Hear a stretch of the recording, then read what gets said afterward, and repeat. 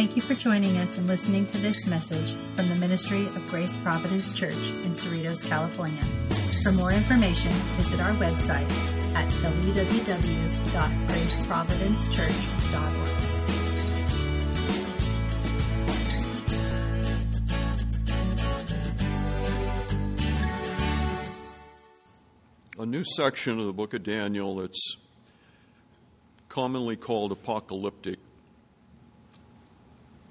You know, the first 6 chapters were these narratives of what happened in the court of Babylon. Great stories, Daniel in the lion's den, the 3 Hebrew young men that were cast into the fiery furnace, Belshazzar's feast, and so on. And in chapter 7 now, the book becomes apocalyptic because it's a series of visions. We're dealing with symbolic language. We're dealing with mysterious numbers, puzzling phrases. And like I quoted Isaac Newton, who wrote dissertations on the prophecies back in the 1700s, a book I didn't even know I had. I found it in the garage, pulled it out, and I'm thankful I kind of discovered it I wouldn't say by accident, but forgot all about it. I picked it up somewhere along the line. Anyhow, Isaac Newton says we're not going to know really the meaning of these things until the time of their fulfillment. So, I'm kind of saying that because of what we're going to look at today. Some of it is clear, some of it is not. We're looking at the second half of this vision that Daniel had in the 7th chapter. The first half we covered last week. Those of you who weren't here didn't hear about it. It involved Daniel seeing a vision of 4 beasts coming out of the ocean. Now, it's a parallel to Nebuchadnezzar's dream back in chapter 2, because he's basically given us again the outline of history by 4 world empires that are going to follow one another. The Babylonian Empire, the Medo-Persian Empire, the Grecian Empire, and the Roman Empire. But Daniel sees them completely different than Nebuchadnezzar's dream. Nebuchadnezzar sees a beautiful image. It's dazzling. It's mighty. He's enamored by it. Well, he's one of the kings. He's the head of gold. So he sees it in a very positive light. Daniel, on the other hand, the man of God who worships only Yahweh, he sees these empires as ravenous beasts, terrifying beasts. So this is God's perspective on human rulers and on human kingdoms. So that's what we considered last week. Now the scene changes from the beasts coming out of the ocean to heaven. So let's begin the reading at verse 9. We're still in Daniel's vision. And as I looked, thrones were placed, and the Ancient of Days took his seat. His clothing was white as snow, and the hair of his head like pure wool. His throne was fiery flames. Its wheels were burning fire, like a chariot, a fiery chariot, as it were. A stream of fire issued and came out from before him. 1,000 thousands served him, and 10,000 times 10,000 stood before him. The court sat in judgment, and the books were opened. I looked then because of the sound of the great words that the horn was speaking. Yeah, I forgot to mention the horn. I'll go back to that. And as I looked, the beast was killed, and its body destroyed and given over to be burned with fire. As for the rest of the beasts, their dominion was taken away, but their lives were prolonged for a season and a time. I saw in the night visions, and behold, with the clouds of heaven there came one like a son of man, and he came to the Ancient of Days and was presented before him. And to him was given dominion and glory and a kingdom, that all peoples, nations, and languages should serve him. His dominion is an everlasting dominion, which shall not pass away, in his kingdom, one that shall not be destroyed. So this is the second half now of the kingdom, of the vision rather of Daniel, and changing from the kingdom of earth, the kingdoms of earth, to now the kingdom of God. So there's a big shift from heaven to earth. Let's look first of all in verses 9 and 10. Daniel sees the judge on his throne. Verses 9 and 10. And as I looked, again, as Daniel's having a vision. He's seeing this with his eyes. How did God present this to him? It's hard to say, but he saw it. Notice it begins by saying thrones were placed. Notice thrones is plural. Only one takes his seat in this setting of a court, an assembly, where judgment takes place. But it does mention thrones plural. I thought, why is there more than one throne? I thought there's only one throne. Well, of course, the throne is the throne of God, the ultimate judge of all. But remember, the Lord Jesus Christ said to the 12 apostles that when the Son of Man comes, you're going to sit on 12 thrones judging the 12 tribes of Israel. Very interesting thing, he said, concerning his apostles. They're going to sit on thrones judging their people. This is Matthew 19, verse 28. In the book of Revelation, we find that in heaven, around the throne of God in the center, there are 24 thrones. And on those thrones are seated the 24 elders. Who does this represent? Well, this is the church of both the Old Testament and the New Testament, represented by the 12 tribes of Israel and the 12 apostles. 24. This is the church triumphant in glory, but notice they're seated upon thrones. And you come to the end of the book of Revelation, chapter 20, and we read about the thrones. John says, I saw thrones, and seated on them were those that were given authority to judge. Paul said that, don't you know that you're going to judge angels, he said to the church at Corinth. So God's people are going to be involved in participating in the judgment of the world in some way. Well, there's many thrones here. But only one is said to take his seat. And notice how he's described. And the Ancient of Days. The original here means that he is of many days. In other words, it's a way of saying he's old. We almost have the portrayal of an old man here. But I like what John Gill, the commentator, said. He's more ancient than days. More ancient than days. Here is the God of the universe, Yahweh, presented to us as being ancient in days. The eternal God, certainly it speaks of his eternity. Before the heavens, before he formed the earth or the world, even from everlasting to everlasting, he is God. From vanishing point to vanishing point, he is God. No beginning and no end. Why would it be presented like this? Well, a person with gray hair and being old, age promotes veneration. It gives a sense of the dignity of the person, doesn't it? Old age. Well, here God is presented like that to us. The Ancient in Days, the one who is of many days. He's presented as an old man, and his robe and his hair add to this picture. What color is his hair? It's white as snow. What color is the robe? It's white. See the image? This is how God is symbolized for us here. This is what Daniel sees. speaks of his purity. White, of course, speaks of his purity as well as his dignity. Now look at all the references to the fire connected with the throne of God.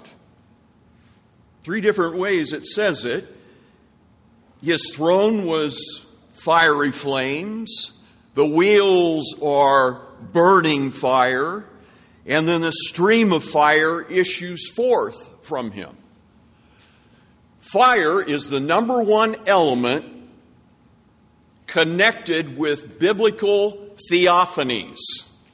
What is a theophany? That is an appearance of God in the Bible. A God appearance, a theophany.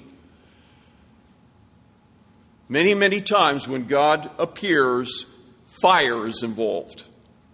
Moses at the burning bush. When God descended on Mount Sinai, a cloud enveloped the mountain and God descended in fire.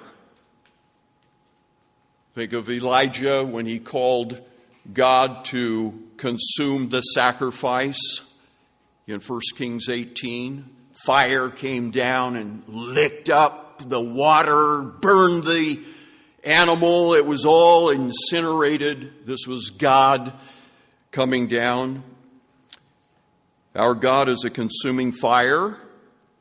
Hebrews 12. It is a fearful thing to fall into the hands of the living God. He's presented like this in the Word of God for 2 reasons. It symbolizes the awesomeness of God's presence, but also we know that fire consumes. Fire purifies. It's a very mysterious element. And this, I think, represents the mysterious being of God. It's an immaterial element. So all this fire connected with his throne and so on. Now notice, after that description, now who's there? 1,000 thousands. So we know that's 1,000,000. Multiply 1,000 times. That 1,000,000 are there to serve him. Huge number, myriads. This is speaking of the angels. The angels wait on him to serve him. They are ready to be dispatched anywhere in the universe to do his will. Psalm 103, verse 20. Your mighty ones, speaking of angels, who do his will, obeying the voice of his word. That's all they do, is they wait on him to serve him, to obey him. 1,000 thousands.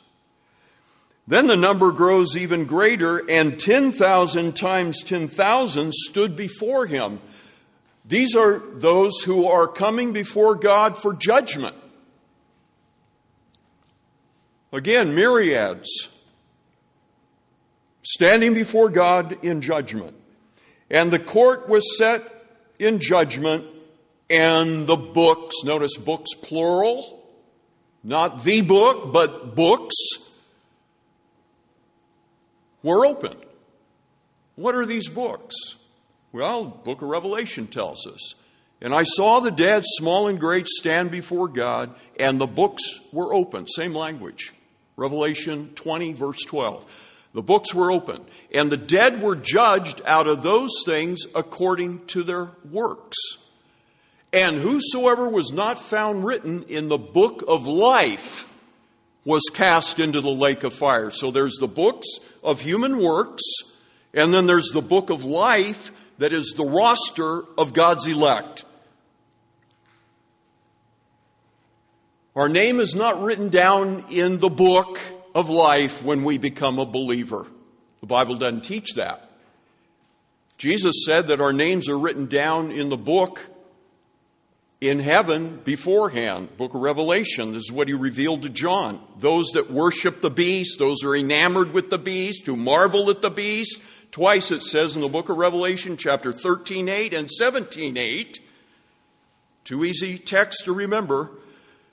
These people, their names had not been found written in the book of life before the foundation of the world. That's when names are written in the book of life. This is why Jesus told the apostles to rejoice. Don't rejoice that the demons are subject to you. He told them when they went out on ministry and came back rejoicing. They were able to cast out demons. He said, don't rejoice in that, but rejoice rather that your names are written in heaven.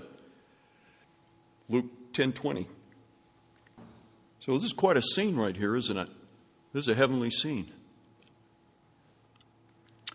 Now, notice in verses 11 and 12, we have judgment executed upon the fourth beast.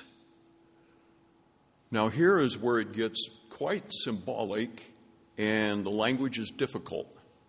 I readily admit that here. I looked then because of the sound of the great words that the horn was speaking. Let me remind you who the horn is. Remember the little horn that came up? You have the four beasts. And out of the fourth beast, John couldn't even describe it. He couldn't liken it to a lion, a bear, or a leopard like the previous three. The fourth beast is kind of a monster. It's grotesque. It's got 10 horns. He just described it. It's terrible. It's got claws of bronze. Its teeth are iron. This is how he describes the Roman Empire. This is who it represents. It's ruthless. It's cruel. It's terrifying. It just tears apart its enemy. But out of this fourth beast arises another horn. And he says it's a little horn. And it comes up out of the 10, and 3 of the 10 disappear. And this little horn becomes prominent. And this little horn has a very boastful mouth. And we're going to read later in the interpretation that he boasts against God. This little horn blasphemes Yahweh. So now because of the words that are heard of the little horn, he's small, but he thinks he's a big horn. He's got a boastful mouth. Because of the sound of great words that the horn was speaking, as I look, the beast was killed. The fourth beast. The fourth. Because it's out of the fourth beast that the little horn comes out. So out of the Roman Empire springs this other power, this other ruler. Comes out of the Roman Empire, out of the fourth beast. And so judgment comes on that beast, and by implication, the little horn is involved. And its judgment, notice how it's described. Killed, body destroyed, and burned with fire. You know, in the Old Testament, burning with fire was a punishment reserved for only certain very, very heinous crimes in the book of Leviticus. Not every crime, not every sin committed against God's law resulted in being burned. Burning is a very dreadful way to be put to death, or to have, after being stoned, to have then the body disposed of by burning. In other words, completely eliminate this. So notice, the fourth beast comes to this dreadful end. And it's all because the fourth beast, which was terrifying, ruthless, it comes to this final expression in the little horn. This is like the climax of its wickedness, of the fourth beast, is this little horn that comes out of it. Remember I said before, who or what is the little horn? Well, that is what we're going to try to find out next time. Because I think we do have a hint as to who it is or what it is. I'll just mention this now. Then John goes on and says, as for the rest of the beasts, in other words, the other three, the lion, the bear, and the leopard. See, those empires, in a sense, they disappeared. Nebuchadnezzar's no longer ruling Babylon, but that area of the world still exists, still a nation in the time of the Roman Empire. The Grecian Empire, the nation's still there. It says that their dominion was taken away. In other words, they're not ruling anymore. They're now in subjection to the fourth beast, the fourth empire. They're quietly submitting now, where before they had the upper hand. They were ruling the world. In other words, in a sense, all of these beasts are still present and alive. And that's how Nebuchadnezzar saw it in his dream. Because when the stone cut without hands out of a mountain falls on the feet of the image that Nebuchadnezzar saw, he saw the full image. Head of gold, the breastplate, the breast of silver, representing the Medo-Persian Empire, the stomach and thighs of bronze, being the Grecian Empire, and the legs of iron and feet of iron and clay. He sees a complete image. All those images, in a sense, are still there. Their power has just been transferred from one kingdom to the next. It's still the earthly empires. And so when it hits the image, the whole thing breaks apart. So here the beasts are still, in a sense, present. But they're not ruling anymore. Their dominion was taken away. They're stripped of their power. And we have this interesting thing said about them, but their lives were prolonged for a season and a time. A season and a time. So this is a phrase. This is one of these puzzling phrases, but commentators are in agreement that this is the language of a fixed time or a definite period, a period of time that is marked out. We don't know what that, it doesn't reveal the length of time. In other words, how long they're going to continue. That information is not given to us, how long they're going to continue. What is told to us is that there are set boundaries on the time that they're going to continue before what? Before judgment. Before judgment. Because they're also headed for judgment. They're not going to escape. The fourth beast is the first to be judged because of the little horn and his big boastful mouth, his pride, his arrogance. He comes to judgment, comes to an end. The others also, there's boundaries put on their duration of how long they're going to live. It's all fixed by who? By the God of heaven. He's the one who determines this. Now, in verses 13 to 14, I'm calling this section, Daniel sees one like a son of man. So Daniel sees now in the vision. This is a very important passage in Daniel. And you'll understand why as we explain it. Very, very important. So he sees, behold, with the clouds of heaven there came one like a son of man. Now what's difficult to figure out here, is this talking about the second coming of Christ? Is he coming down? Well, it doesn't come across like that. It's that he's coming before the Ancient of Days. He's presented to the Ancient of Days to receive his kingdom. So is this the second coming? I personally don't think it is, but there's parallels. Let's just look at the idea, first of all, that he mentions the clouds. He comes with these clouds. Now, what is the significance of clouds and God in the Bible? Well, like fire is closely connected to God's presence, the awesomeness of his presence, his immaterial being, the mystery of what God is, represented by fire. Clouds are also connected with him. especially the idea that he's hidden from us. He's concealed. For example, it says in Psalm 97, verse 2, clouds and thick darkness are all around him. That God, again, when he came down on Mount Sinai, before he descended in fire on the mountain, that is with Moses, when Moses came up to receive the law, the Ten Commandments, and the rest of the law, God descended in fire, but first of all, he covered the mountain with clouds.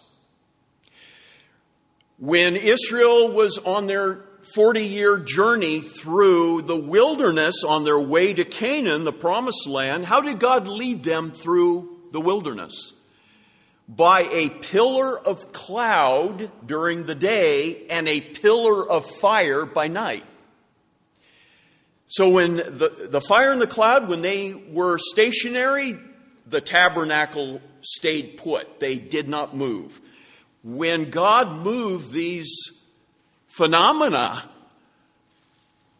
then they knew they tracked it and went with him. So this is how God led his people. But again, it was clouds and fire together. After the tabernacle was magnificently constructed by that person that was so gifted with arts and crafts and being a genius at working with silver and gold and all of that. I forget what his name is, Beelzebub something. It was all constructed, and at the end of the book of Exodus, when it was all set up and ready to house God's worship, what happened? A cloud came down on the tabernacle, it settled on it, it covered the tabernacle, and then it says the glory of God filled it on the inside. So this is how God shows himself in the Bible. So this idea of one coming with clouds, a son of man, right off it tells us that he has a divine status, this son of man. In other words, he's God. He's God. Although, don't be thrown off by his title, a son of man. So one other illustration, when God spoke at Jesus' baptism, or rather on the Mount of Transfiguration, he spoke out of a cloud. Again, a cloud connected with God. So now we come to this person. And there's been more study done and written on this person and who he is, the Son of Man, on this title, than practically any other in the whole Bible. Many, many articles have appeared in theological journals because there's many opinions. Not everybody believes this is referring to Jesus Christ. But let's just look at it for a moment. Right off, this is what we're supposed to see with this. John saw previously a beast come out of the ocean that was like a lion, and then one that was like a bear, and then one that was like a leopard, and then the monster, fourth one. Now we have one like a son of man. So right off, this is in contrast to these beasts, this person. Right off, you got to make this comparison because this is the contrast that's being set up in the vision. And in other words, what he's saying is that he saw one that was like a human being. A son of man is a human being. Remember Ezekiel, this is the title that God gave to the prophet Ezekiel. Over and over again, when God spoke his revelation to the prophet Ezekiel, he said, "O Son of Man." So the title simply on the surface can be applied to any human being. You and I could all be called a son of man. whether you're male or female, you're a son of man. That is, you belong to the human family. You're a human being. This is the meaning. So this one that he saw was not a beast, but a human being. So the earthly kingdoms that were ruled by the beasts now are in stark contrast to the kingdom of God that is to be ruled by one who is like a son of man. Amen. I mean, this is so powerful and beautiful, because the world empires, really, when they're represented as beasts, it's talking about their cruelty, their viciousness, their inhumanity in the way they treat other human beings. They're like animals, the rulers of this world. But in contrast to that, the one who is to rule the kingdom of God,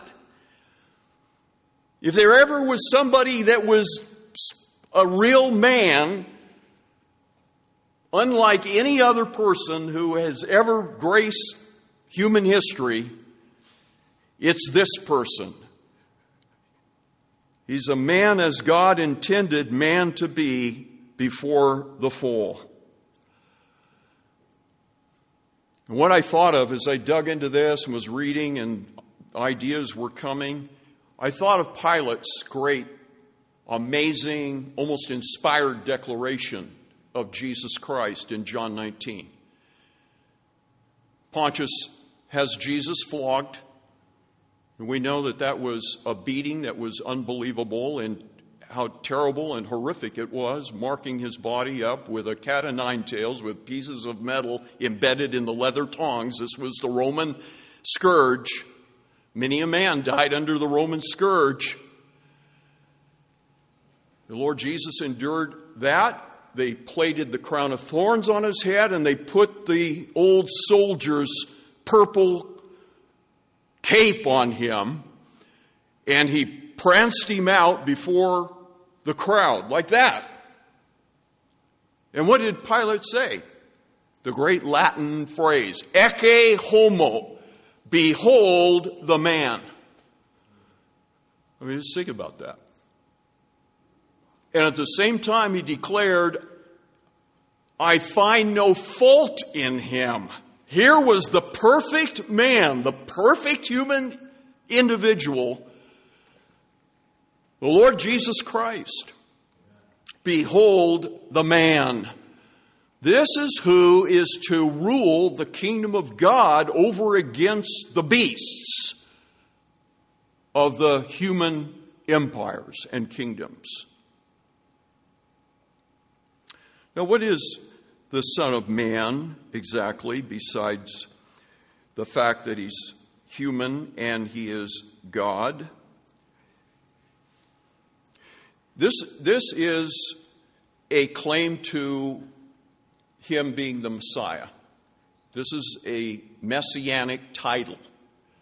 And the Lord Jesus, this was his favorite self-designation in the Bible. Nobody else says it. It appears only one time outside of the Gospels. One time. In Hebrews chapter 2, when it says, what is man that you are mindful of him, and the Son of Man that you visited him. It's a quotation from Psalm 8, applied to the human race, but ultimately to Jesus there.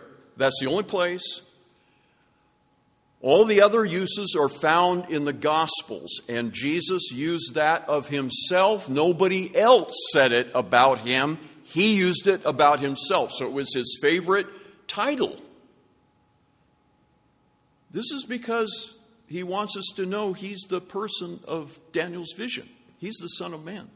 He's the Messiah. He's the God-man. He's the God-man.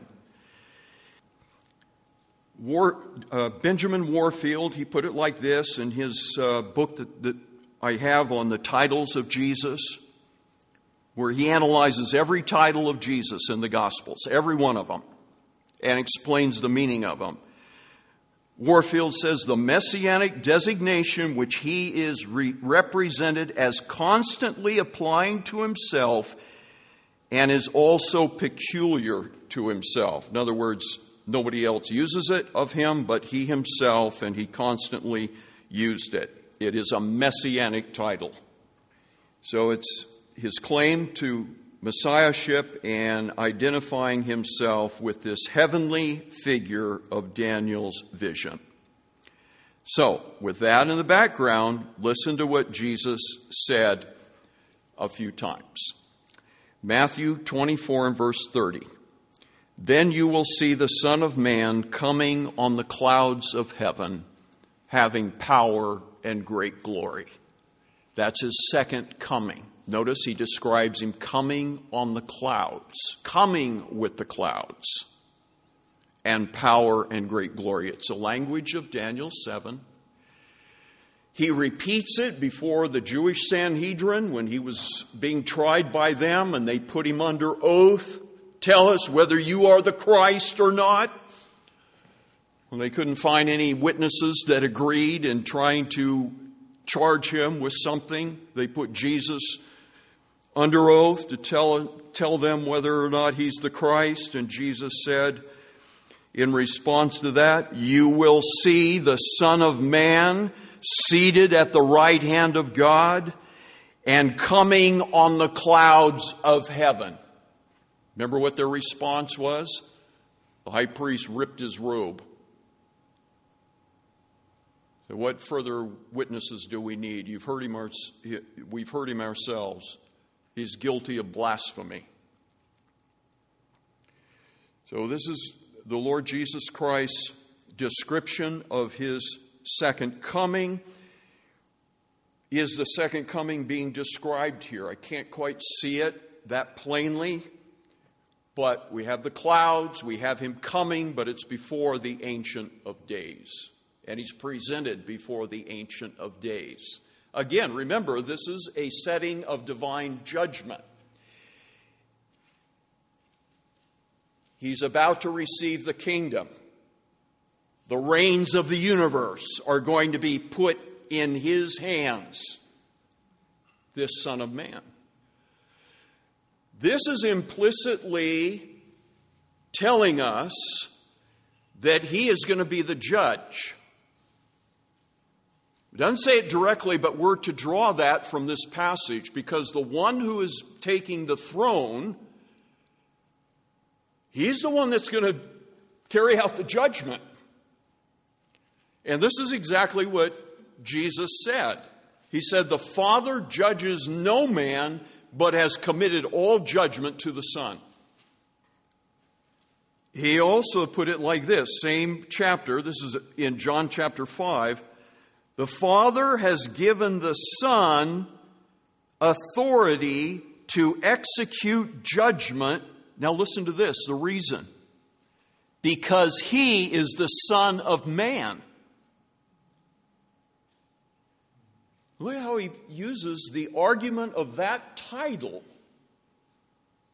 as the reason why the Father is going to make him the judge. Right off, that tells me that because he shares our nature, because that's the first thing it says when he's called the Son of Man, means he belongs to the human family. He has a human nature like us. That makes him the perfect judge of humanity. This is one that shared our experiences, our trials, our suffering. He's in a unique place to understand what man goes through and can be the judge. In Matthew 25, when Jesus describes the final judgment at the end of his Olivet Discourse, it begins like this. When the Son of Man comes in his glory, again, Son of Man, this is Jesus speaking, it's in red letters in my Bible, and all the angels with him, then he will sit on his glorious throne. There, he's got the throne, he's got the reins of the universe, it's his kingdom. And then it says, and he will separate the people. As a shepherd divides the sheep from the goats. So he becomes the one now that judges mankind. So, again, the point I'm making is that by virtue of the fact that the kingdom is committed to him, he's made now the ruler, this is his dominion, it implies that he's also going to be the judge in Daniel. Now, verse 14, and to him was given dominion and glory and a kingdom. What did Jesus say after his resurrection when he came to the disciples? He said, all power and all authority has been given unto me in heaven and on earth. Matthew 28:18. Same idea. All power, all authority has been given to me. This is what we're being told now in Daniel. To him was given dominion and glory and a kingdom, that all peoples, nations, and languages, that covers it. It's a universal kingdom. Nobody is left out of that. Even the remote tribes of the earth that no one has even seen, may not even know exist, back in Papua New Guinea, for example, or down in Brazil in the Amazon. There's still some peoples like that in the world. The whole human race universally is under the dominion of the Lord Jesus Christ to serve him. It's his kingdom.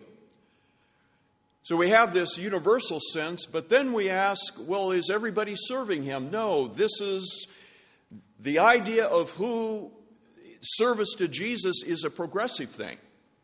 It's as he conquers people by the gospel and the power of the Holy Spirit that people willingly then come to obey him and serve him. So this is why we pray for the advancement of the kingdom of God in the world. Though that kingdom is overall, it's still making progress in the world. It hasn't gone to everyone quite yet. Then he adds that his dominion is eternal. His dominion is an everlasting dominion. So see, that can't be talking about a millennial kingdom here. That's not the kingdom in view here. The millennial kingdom is a 1,000-year reign of Christ, we're told. It has boundaries on it. Right here, this is an eternal reign. This is an eternal kingdom, which shall not pass away. In other words, this kingdom does not come to an end. And his kingdom, one that shall not be destroyed. There's no enemy in the universe that will unseat the Lord Jesus Christ from his kingdom. Psalm 2 presents that picture of the nations in a rage and an uproar over who? Over the Son that Yahweh has put upon the throne of the universe. And they don't like it. They don't like his sovereignty. They don't want him to reign over them. And they're raging. What is God's response? He laughs. The one in the heavens, he laughs at this. So this is all in contrast to the four beasts, because their kingdoms are temporal. There's no certainty about how long they're going to last. They're very unstable, and they all eventually come to an end, and the power transfers to the next one, from Babylon to Medo-Persian to Greece, and then to Rome, from one to the other. The passing on of power and dominion over mankind, over one another. That's the human kingdoms. They all teeter-totter and fall eventually, but not the kingdom of the Son. In John 12, Jesus talked about himself being lifted up. He says, if I be lifted up, I will draw all men to myself. And he used the title Son of Man there in that passage. And you know what they said? Who is this Son of Man? The enemy said that. His opposers, who were the religious leaders of Israel. Who is this Son of Man?